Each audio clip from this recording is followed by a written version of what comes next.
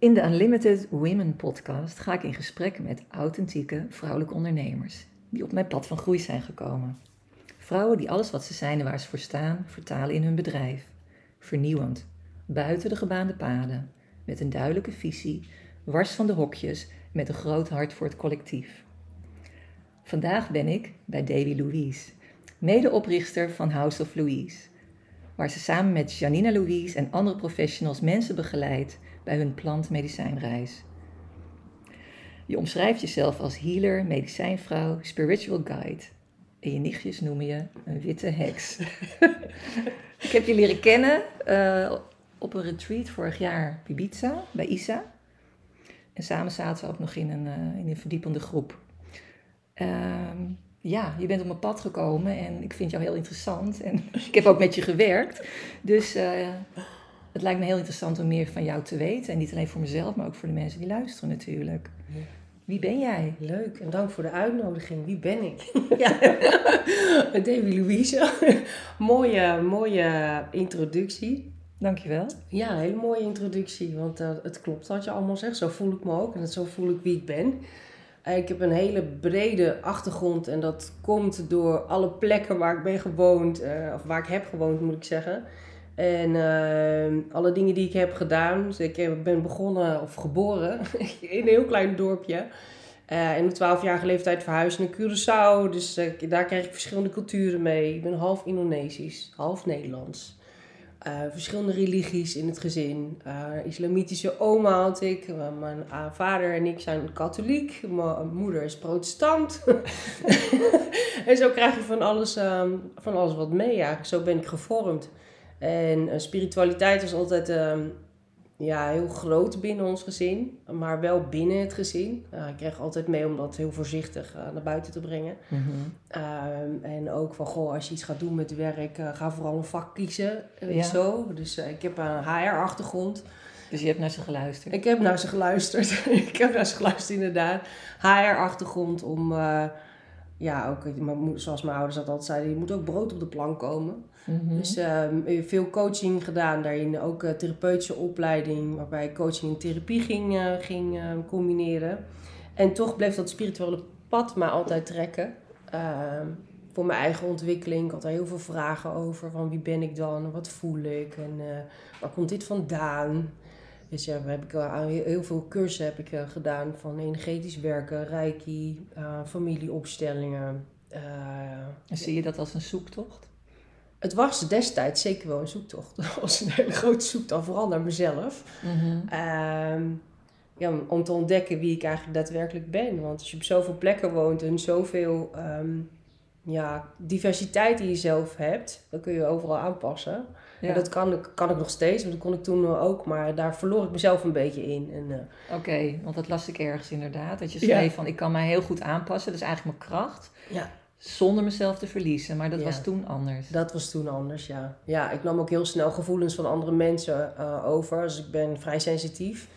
En als ik dan naast iemand zat, dan dacht ik van, wat voel ik me toch in één keer raar. Of iemand kon boos zijn of verdrietig. En dan was het eigenlijk 9 van de 10 keer was het niet van mij. Want ik ben vanzelf ben ik eigenlijk heel vrolijk en blij en druk. Mm-hmm. Met vroeger ADHD.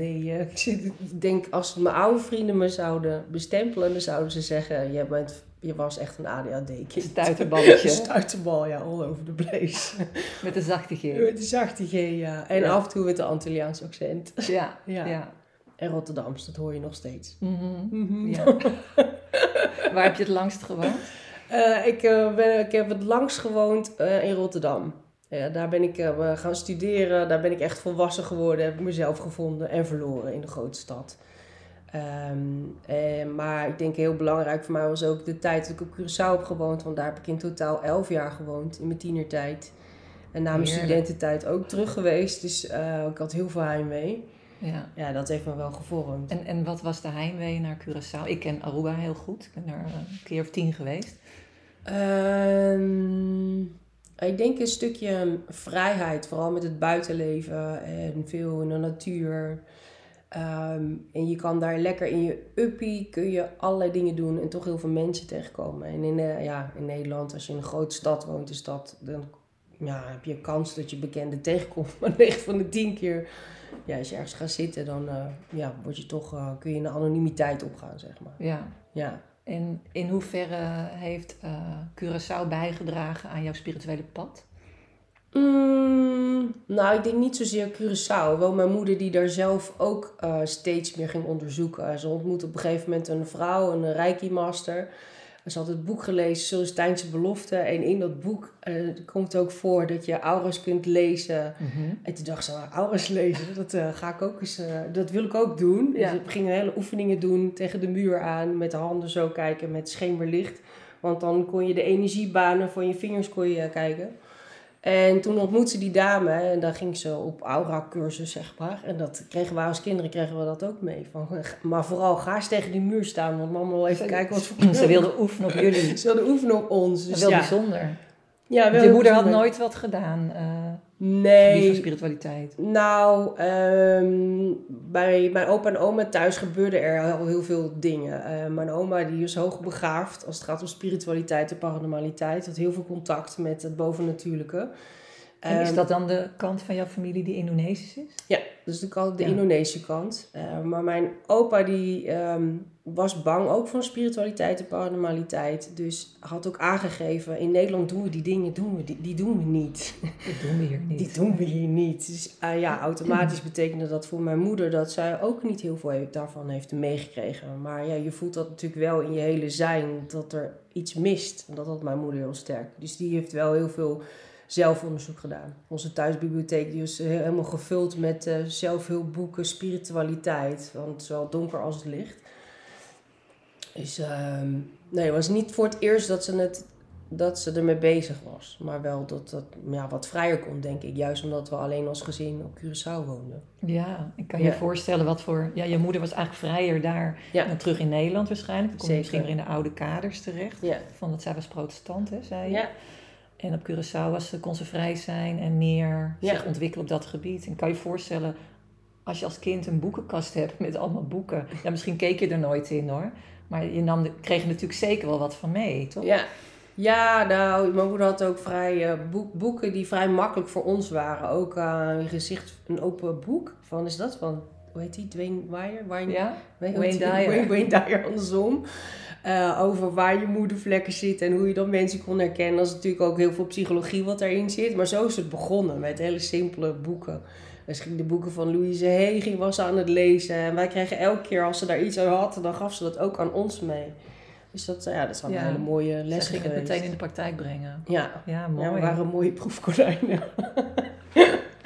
Ja, en toen ging jij terug naar Rotterdam op je 20ste. Ging je HR studeren.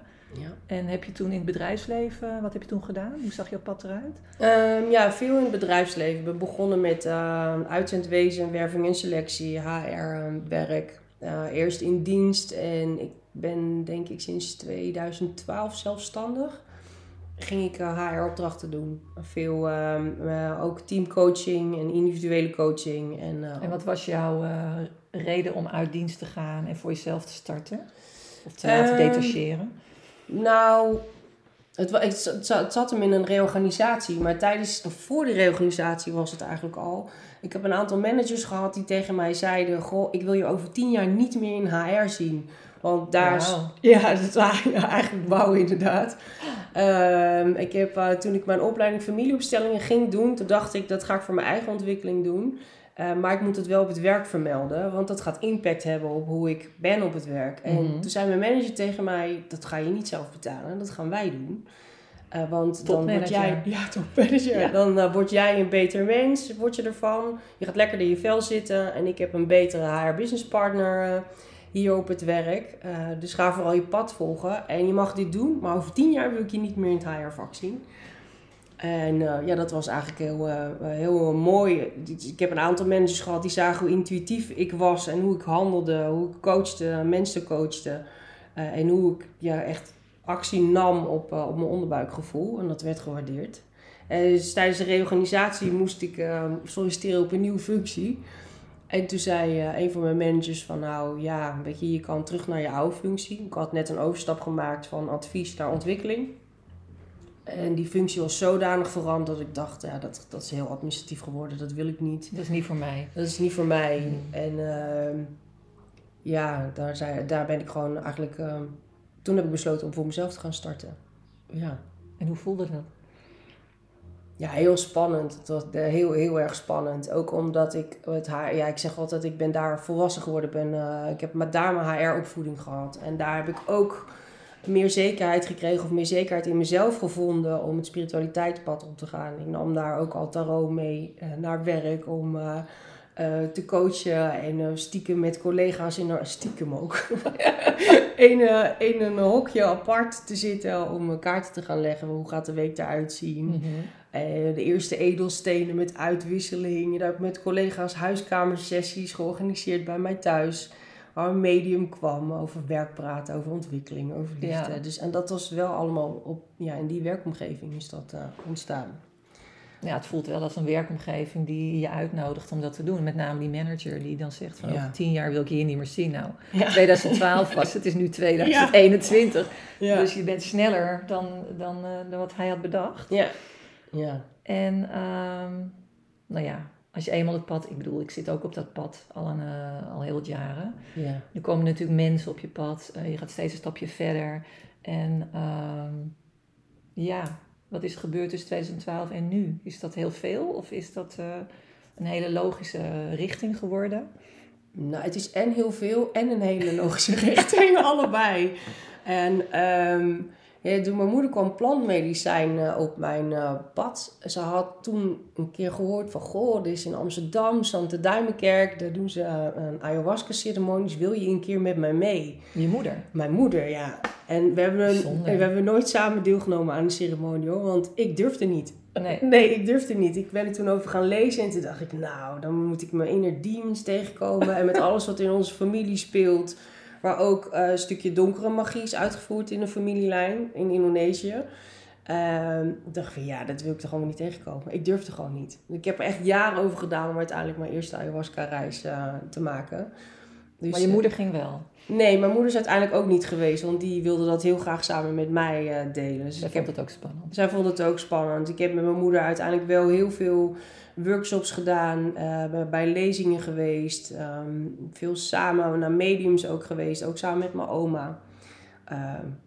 Ja, er is heel veel gebeurd van toen tot nu. Allerlei cursussen en opleidingen die ik heb gedaan op het spirituele pad om te kunnen staan waar ik nu sta. Of ja, waar ik nu sta.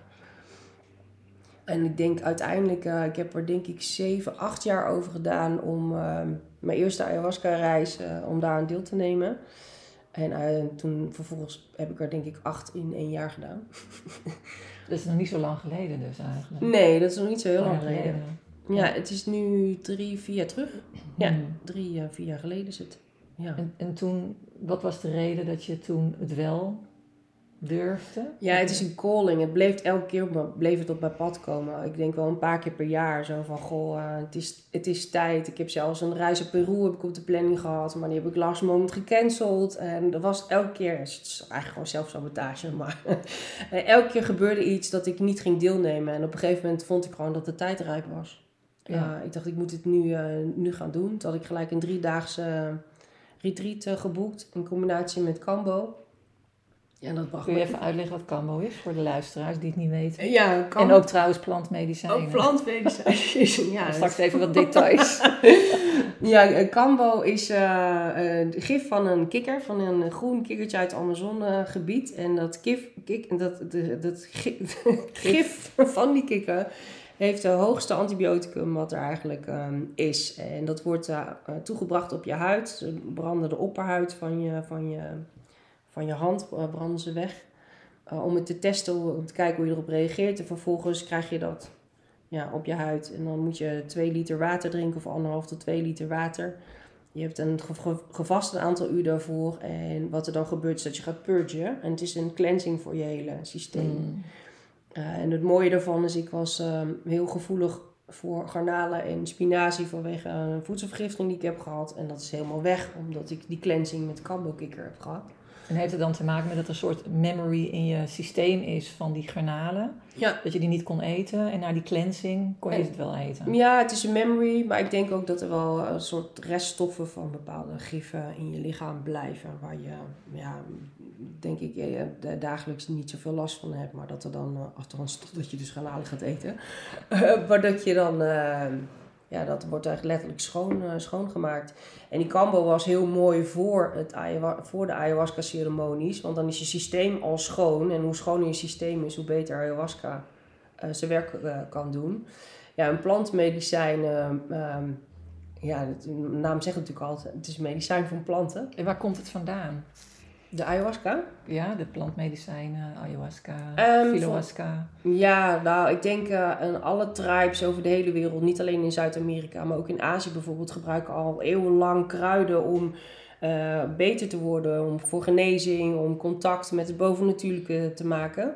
En ayahuasca specifiek komt uit Zuid-Amerika, uit het Amazonegebied. En dat bestaat uit een aantal bestanddelen. En de ene is blaadjes, dus DMT. Dat is verboden in Nederland. En de ayahuasca vine, dat is de kapi. En dat is een maalremmer. En dat is ook waar wij met psilohuasca mee werken. Ja. En met psilohuasca gebruiken we psilocybine. En dat komt uit mushroom of uit truffels. Dat is de werkzame stof daarin. Die vergelijkbaar is met de ayahuasca werking. Ja. En een mooi verschil tussen die twee is met de traditionele ayahuasca, met DMT en met kapi, heb je een vertegenwoordiging van het mannelijke en het vrouwelijke. En de aya, het is mother aya, mother ayahuasca, dat is het vrouwelijke deel. En met psilohuasca, de psilocybine, dus de mushroom en de truffels, dat zijn eigenlijk de kinderen van de natuur. Dus die werking van psilocybine met de aya, het geeft een iets speelsere werking. Het komt ook wat geleidelijker aan wanneer het begint te werken. Ayahuasca kan echt bam, zo binnenkomen. En wat is de reden dat DMT dan verboden is nu? In Nederland in ieder geval? Er is een aantal jaar terug heeft de Santo Daime-kerk een aantal liter kant-en-klare ayahuasca vanuit Brazilië mee naar Nederland genomen. En die dame die is daarmee gepakt. En gepakt klinkt heel negatief. Op het vliegveld, op het vliegveld, ja, ze zijn mee gepakt op het vliegveld. En zijn ze gaan onderzoeken. En DMT staat op lijst 1 vanwege de hallucinerende werking. Ik kan er heel veel over zeggen. Ik denk dat het een heel mooi medicijn is. Wat mensen juist beter maakt en van depressies afhelpt. Maar voor de Nederlandse wet is het verboden. Ja. Ja. Maar jullie werken met filohuasca, wat je net dus uitlegt. Ja. Zodat het wel geoorloofd is. Ja. En er stond laatst een artikel in het NRC dat er best wel een hype is nu ook. Hè, dat heel veel mensen dit willen doen. Ja. En dan is natuurlijk de vraag van, hoe weet je dat je bij iemand bent die betrouwbaar is? Ja, hoe weet je? Ik denk sowieso goed om onderzoek te doen naar wie begeleidt. Wat heeft iemand zelf gedaan? Hoe is het pad zelf geweest? Om je eigen processen zelf aan te gaan. Als we kijken hoe wij dit werk doen. Kijk, dat we dit werk doen en ons eigen pad hebben gelopen, Janina en ik. Betekent niet dat we klaar zijn. We moeten het pad blijven bewandelen. Want in elke ceremonie, alle deelnemers zijn een spiegel van je eigen proces. Dus als je een stukje van jezelf tegenkomt, moet je dat zelf ook weer oplossen. Ja. En ik denk tijdens een intake, wat niet alleen een intake is van degene die van begeleider naar deelnemer, kun je natuurlijk ook die vragen zelf stellen. Van wat heb je dan zelf gedaan als er weinig over te vinden is. Dus dat is heel erg belangrijk, om onderzoek te doen. Wie geeft die ceremonie? Wat is de ervaring met plantmedicijn? Wat je nu ziet is, er zijn best wel veel organisaties en instanties die uit als paddenstoelen, letterlijk en figuurlijk, uit de grond komen. Alleen het woord al. Maar ja, ik denk als je 3-4 ceremonies hebt bijgewoond, dan kun je nog niet een ceremonie begeleiden. Daar gaat gewoon veel tijd in zitten. En het heeft vooral te maken met plantmedicijn. Zet je van alles open. Je lost je persoonlijke stukken op. Maar je maakt ook contact met het bovennatuurlijke. Waardoor je ook andere dimensies kunt openzetten. Wat voor heel veel mensen ver van de bedshow is. Maar je kunnen ook in één keer entiteiten kun je aantrekken. Een hele andere energieën die niet met het blote oog zichtbaar zijn. Maar wat wel gebeurt in zo'n ceremonie. En hoe ben jij daar dan in opgeleid? Tijdens de ceremonies ga je zelf ook open als begeleider. En ik heb een aantal shamanen ook daar heb ik mee samengewerkt die bij mij zagen dat het open ging. En op die manier heb ik daar begeleiding in gekregen. Dus het is ook zo dat de sjamaan kan zien of jij geschikt bent als begeleider. Ja, je wordt ook echt gevraagd voor het werk. Ja. Ik dacht zelf tijdens die eerste ceremonies, ik wil dit werk ook doen. En dat werd ook gezien. Dus je wordt opgeleid tijdens de ceremonies eigenlijk. Want het is heel veel praktijkwerk. En we zijn allemaal begonnen met emmertjes, opruimen. En mensen naar het toilet brengen en kaarsjes verwisselen als ze uit zijn, opnieuw aansteken. Maar het is vooral heel veel leren door te kijken. En holding space, hè, ook. Ja, echt holding space. En met de organisatie waar ik voorheen werkte, hadden we met elkaar ook ceremonies. Maar ook om van elkaar te leren en die processen door te gaan. En ook dingen bij elkaar te oefenen qua handelingen. Dus hoe leer je dat? Je leert het eigenlijk alleen maar door het zelf te ervaren. En het klinkt ook als leren doordat het doorgegeven wordt aan de mensen die er klaar voor zijn. Ja. En als je naar de deelnemers kijkt, voor wie is dit absoluut niet geschikt? Voor wie is het niet geschikt? Ja, je hebt misschien wel eens mensen die je moet afwijzen. Ja, en dat gebeurt ook. Ter bescherming van hunzelf. Ja, er zijn een aantal contra-indicaties. Zoals als je psychische problemen hebt, zoals schizofrenie. Maar ook fysieke problemen. Als je last hebt van je hart of hoge bloeddruk, dan levert dat contra-indicaties op. Maar wij wijzen ook mensen af als er mensen zijn die bijvoorbeeld puur uit nieuwsgierigheid willen deelnemen aan een ceremonie. Spiritual shopping. Ja, spiritual shopping inderdaad, dat is een mooie term. Maar ook mensen die nog nooit aan zelfontwikkeling hebben gedaan. Die hebben een bepaalde verwachting en soms kan er zo'n overload aan informatie binnenkomen. Dat is gewoon heel lastig te handelen. Als jij niet gewend bent om te reflecteren op jezelf of daarmee om te gaan, hoe je moet relativeren, dan is het een hele zware kluif, vooral daarna. Ja, want dat is ook nog wel een dingetje, denk ik. Dat het ook belangrijk is dat het thuisfront, want je komt thuis na zo'n weekend, dat het thuisfront ook een beetje jou kan steunen daarin. Of in ieder geval, ze hoeven niet alles te begrijpen, maar wel voor je kunnen zijn. Ja, inderdaad. Het is heel fijn als je een partner hebt die vooral begrijpt waarom je het doet. Zodat je steun vanuit huis krijgt. Ik denk dat het heel lastig is om een ervaring te delen die je tijdens de ceremonie hebt opgedaan. Maar het is wel heel belangrijk dat je thuis een partner hebt die achter je staat en snapt waarom je het doet. Kijk, ik heb zelf natuurlijk ook bij jou een weekend gedaan. En ik ga niet in de details treden, omdat ik het ook sacred vind. Maar ik heb wel tegen mijn partner gezegd, vertrouw mij. Vertrouw dat wat ik doe, dat ik daar een goede beslissing in heb genomen. En dat heeft hij geaccepteerd, weet je. Mooi. Ja, en omdat het natuurlijk best wel lastig is voor een partner. Als je thuis komt na zo'n weekend, kan er heel veel gebeurd zijn. Heb je inderdaad heel veel inzichten over jezelf, over diepere lagen waar je nog nooit bent bijgekomen, tenminste. Dat is bij mij tenminste gebeurd, dat gebeurt bij iedereen. Ja, dat klopt. En allemaal op je eigen manier. En wat ik ook, ayahuasca geeft je ook wat je aan kan, hè? Dat zeiden jullie ook. Dus ik heb daar wel bij stilgestaan. Ik denk, als je dat echt doet en je partner is totaal niet, gaat daar totaal niet in mee, dan kan dat tot een enorme frictie of clash leiden. Ja, we horen ook van mensen die uit elkaar gaan na ceremonie. Het gebeurt wel, ja. Je kan ook in één keer heel veel antwoorden krijgen dat je een partner hebt die niet bij je past eigenlijk. Mm-hmm. Maar dat gaat dan niet over je partner. Die reis gaat natuurlijk over je zelfkennis. Je hebt gewoon meer clarity. Ja, waardoor je ineens ziet van God, hè? Ja. Wat is er? Die partner past helemaal niet bij mij. Ja, dat gebeurt. Dat gebeurt. Maar ook met vriendschappen. En ik denk dat dat sowieso gebeurt wanneer je op het spirituele pad bent. Omdat je jezelf gaat ontwikkelen. Dus dat betekent automatisch dat er ook mensen om je heen die niet dezelfde snelheid hebben met de ontwikkeling. Klopt. Of je ontmoet ze op een later tijdstip. Dat kan natuurlijk. Maar je kan ook gewoon vriendschappen daardoor je verliezen. Het klinkt zo negatief, verliezen. Ja, verliezen. Ik denk dat het meer trillen uit je systeem eigenlijk. Trillen uit je systeem. Je gaat gewoon een andere richting op. Ja, en Ja, soms heb je ook een expiry date gewoon met vriendschappen. Ik bedoel, ga je een nieuwe fase in je leven in en dan verwatert het, noemen we dat dan. Ja. Maar dat gebeurt gewoon. En ja, vroeger vond ik dat heel erg. Maar tegenwoordig denk ik, ja, het is wat het is. Ik heb er niet zo heel veel moeite meer mee.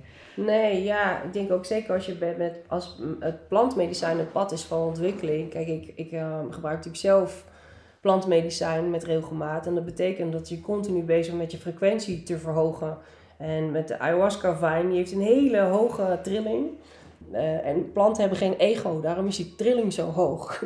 Dus je continu bezig met je trilling te verhogen. En dan komen je lagere emoties die een lage trilling hebben, komen continu naar boven. En als je die stukken gaat oplossen en je blijft hoger viben en je partner of je vriendschap blijft in die lage frequenties, ja, dan dat is het heel lastig om de radiozenders te blijven opvangen, zeg maar. Het mooie wat je zegt over die planten hebben geen ego. Want ik denk dat de meeste mensen, die kijken niet naar planten alsof het bewustzijn is. Nee. Ik bedoel, toen ik dat voor het eerst hoorde, dacht ik ook van, ja, natuurlijk. Ja. Inmiddels weet ik wel beter. Natuurlijk zal het niet voor alle planten gelden, maar bepaalde planten die door overleveringen zijn ze natuurlijk achtergekomen welke planten een hele hoge frequentie hebben en die dus jou kunnen helpen. Ja, zo is het ayahuasca fijn. Ja, wij hebben ook regelmatig gesprekken over waarom we als begeleiding bijvoorbeeld zelf ook medicijn nemen. Het is een kleinere dosis dan de deelnemers natuurlijk. Het mooie is, van de week ontstond daar ook een gesprek over. Van, goh, maar jullie reizen met ons mee. En toen dacht ik, nee, van origine is het andersom. De medicijnvrouwen, dat waren degenen die plantmedicijn nuttigen met entheogene middelen. En degene die voor genezing kwam, die bleef eigenlijk altijd nuchter. En zelfs in de Amazone, nu op de eerste dag bij de ayahuasca-ceremonies, blijven de deelnemers vaak de eerste dag nuchter. En gaan de medicijnmannen, vrouwen, of shamanen, die gaan scannen wat er nodig is voor genezing. En, want je kan dan beter in het veld staan. Je staat sensitiever in het veld. Je kunt makkelijker dingen oppikken. Het horen, zien en voelen. De helderheid daarin is gewoon veel zuiverder. En het schakelt ook ons ego uit. En daarom is ook ons eigen weg met je eigen processen aangaan, je eigen stuk oplossen belangrijk. Want je eigen ego mag niet in de weg staan bij begeleiding. En dat is dus wat er dus wel fout gaat met Jan en Alleman, die denkt van, nou, ik ga dat ook even doen. Ik ga even commercieel even dit lekker inzetten. Ja, maar ja, je hebt ook zoiets als, je hebt mensen die zijn in te huren als tripzitter. die bestaan. Een tripzitter is iemand die nuchter blijft. En als jij iets wil uitproberen thuis, zoals truffels, die komen dan thuis. Of in een ceremonie letterlijk je trip mee uitzitten, die breng je naar het toilet. Als je een praatje wil maken of de muziek geswitcht wil hebben, dan doen ze dat voor je. Maar dat is gewoon een heel ander. Ja, dat zie je heel veel gebeuren op dit moment. Ja. Baart mij een beetje zorgen, want ik denk, je zet er heel veel mee open. Multidimensionaal, met portals, energetisch. Je raakt persoonlijke stukken aan en daarom is die begeleiding gewoon echt super belangrijk. En hoe ziet de nazorg bij jullie eruit?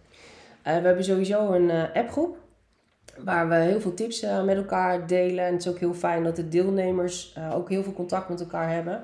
We hebben nu aan toegevoegd dat elke deelnemer sowieso een half uur coaching krijgt. En we zien dat dat vaak meer en langer is. Maar en we zijn op dit moment ook bezig met een integratieprogramma. Echt een integratieprogramma om dat neer te zetten. Want we zien gewoon dat het heel erg belangrijk is. Want ja, als je er niks mee doet, dan heb je een hele mooie ervaring. Wat in het begin juist heel goed bij je blijft met ik wil dit veranderen. Maar als je weer teruggaat in je dagelijkse leven, dan verwateren heel veel dingen natuurlijk. Maar het is juist belangrijk als je patronen wil doorbreken, dat je blijft stilstaan bij wat er tijdens zo'n ceremonies gebeurt. Ja. En wat voor inzicht je hebt opgedaan. En de muziek die we spelen, die krijg je natuurlijk mee in de appgroep. Dat helpt bij je het helpt enorm. Ik heb die playlist, die heb ik zo vaak gedraaid. Dat mijn man zegt van, god, mag het even wat anders? Ja. Maar ik ben vaak vroeg wakker en zet ik hem lekker aan. Of bepaalde nummers waar je toch een bepaalde herinnering bij hebt. Ja, het werkt heel erg bij het proces. Ja. Het processen, zeg maar. Ja, echt bij het processen. We krijgen regelmatig de vraag van, goh, zijn er meer mensen verslaafd aan de muzieklijst? Dus ja, hij is ook te vinden op Spotify. We hebben ook een algemene House of Louise Spotify lijst. De ceremonie shuffle noemen we die. Oké, die zal ik zo wel even opschrijven. Dan kan ik die delen in de post na afloop als mensen dat leuk vinden. Ja. Ja, hoe zie jij de toekomst van jouw werk?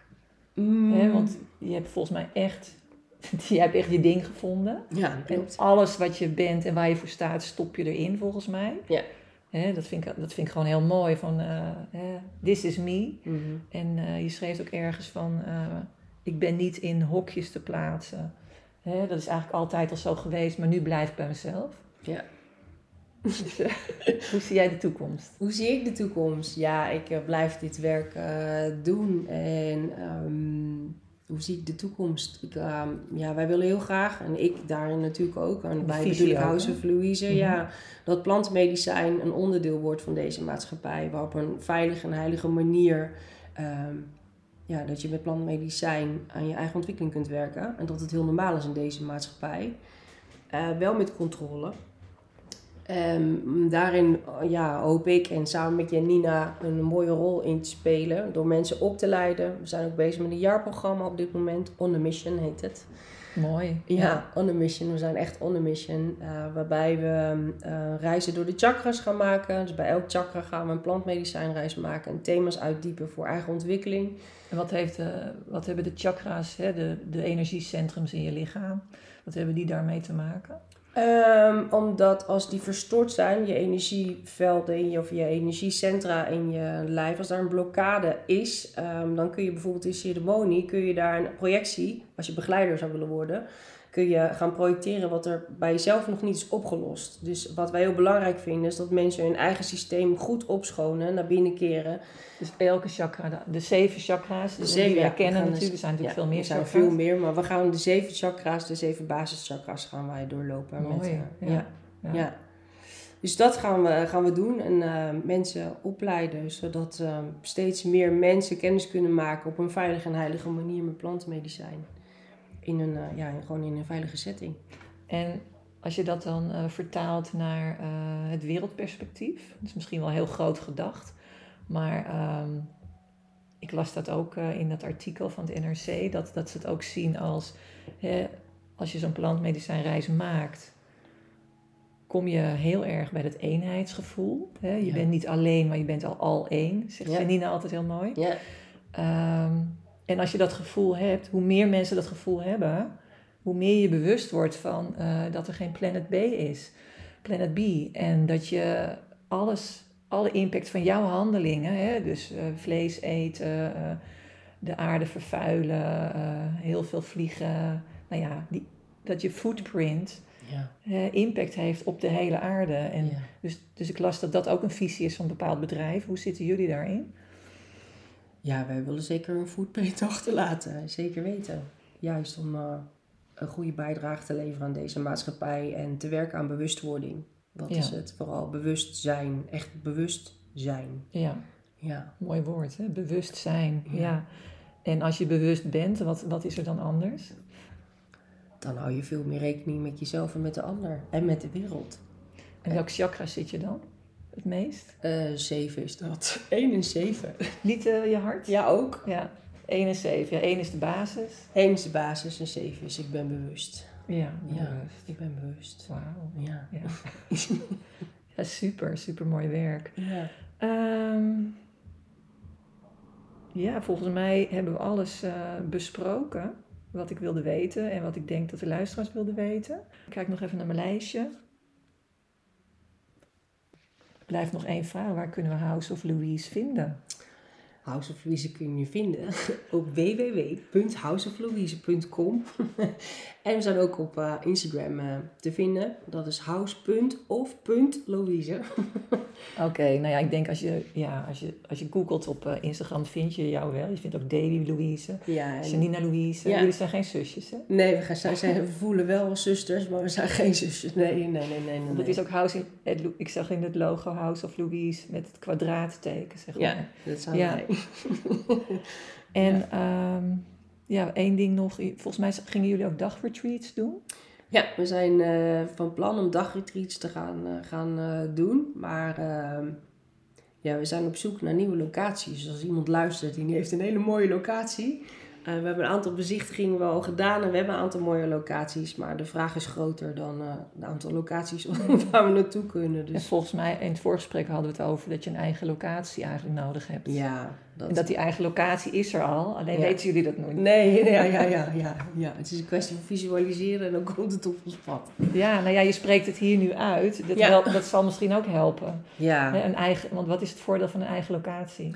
Ja, eigen locatie, even los van dat wij niet meer met alle spullen overal heen moeten sjouwen, is het gewoon heel fijn om een eigen locatie te hebben die je eigen energie draagt, waarbij we mensen kunnen opleiden.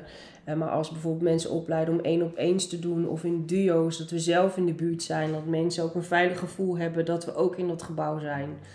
Dat je het met z'n allen draagt, Ja. dat is het ook.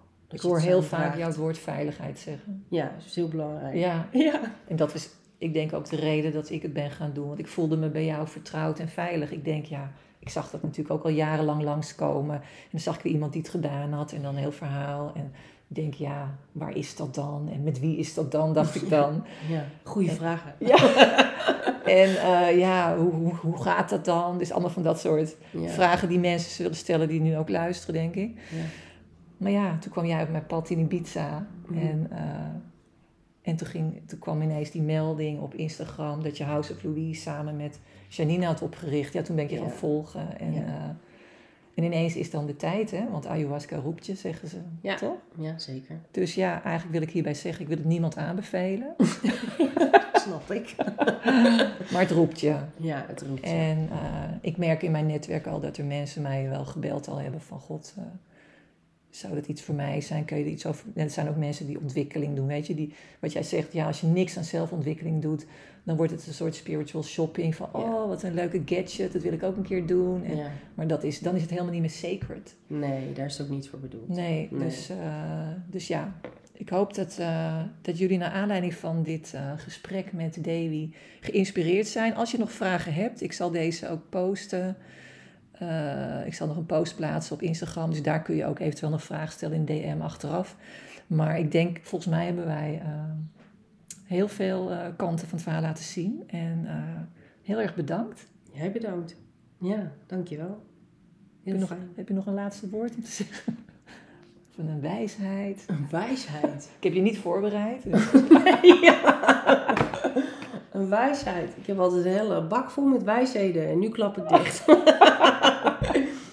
Nee, nou, de slogan van mijn eigen bedrijf is Change Your Perspectives. En ik denk dat dat heel belangrijk is wanneer je een reis instapt. Je moet bereid zijn om je eigen perspectief te kunnen veranderen. Om te kunnen zien. Dus het begint met bereidheid om te willen veranderen. Ja. Anders moet je het niet doen. Anders moet je het niet doen. Nee. Oké. Ja. Dankjewel. Jij bedankt.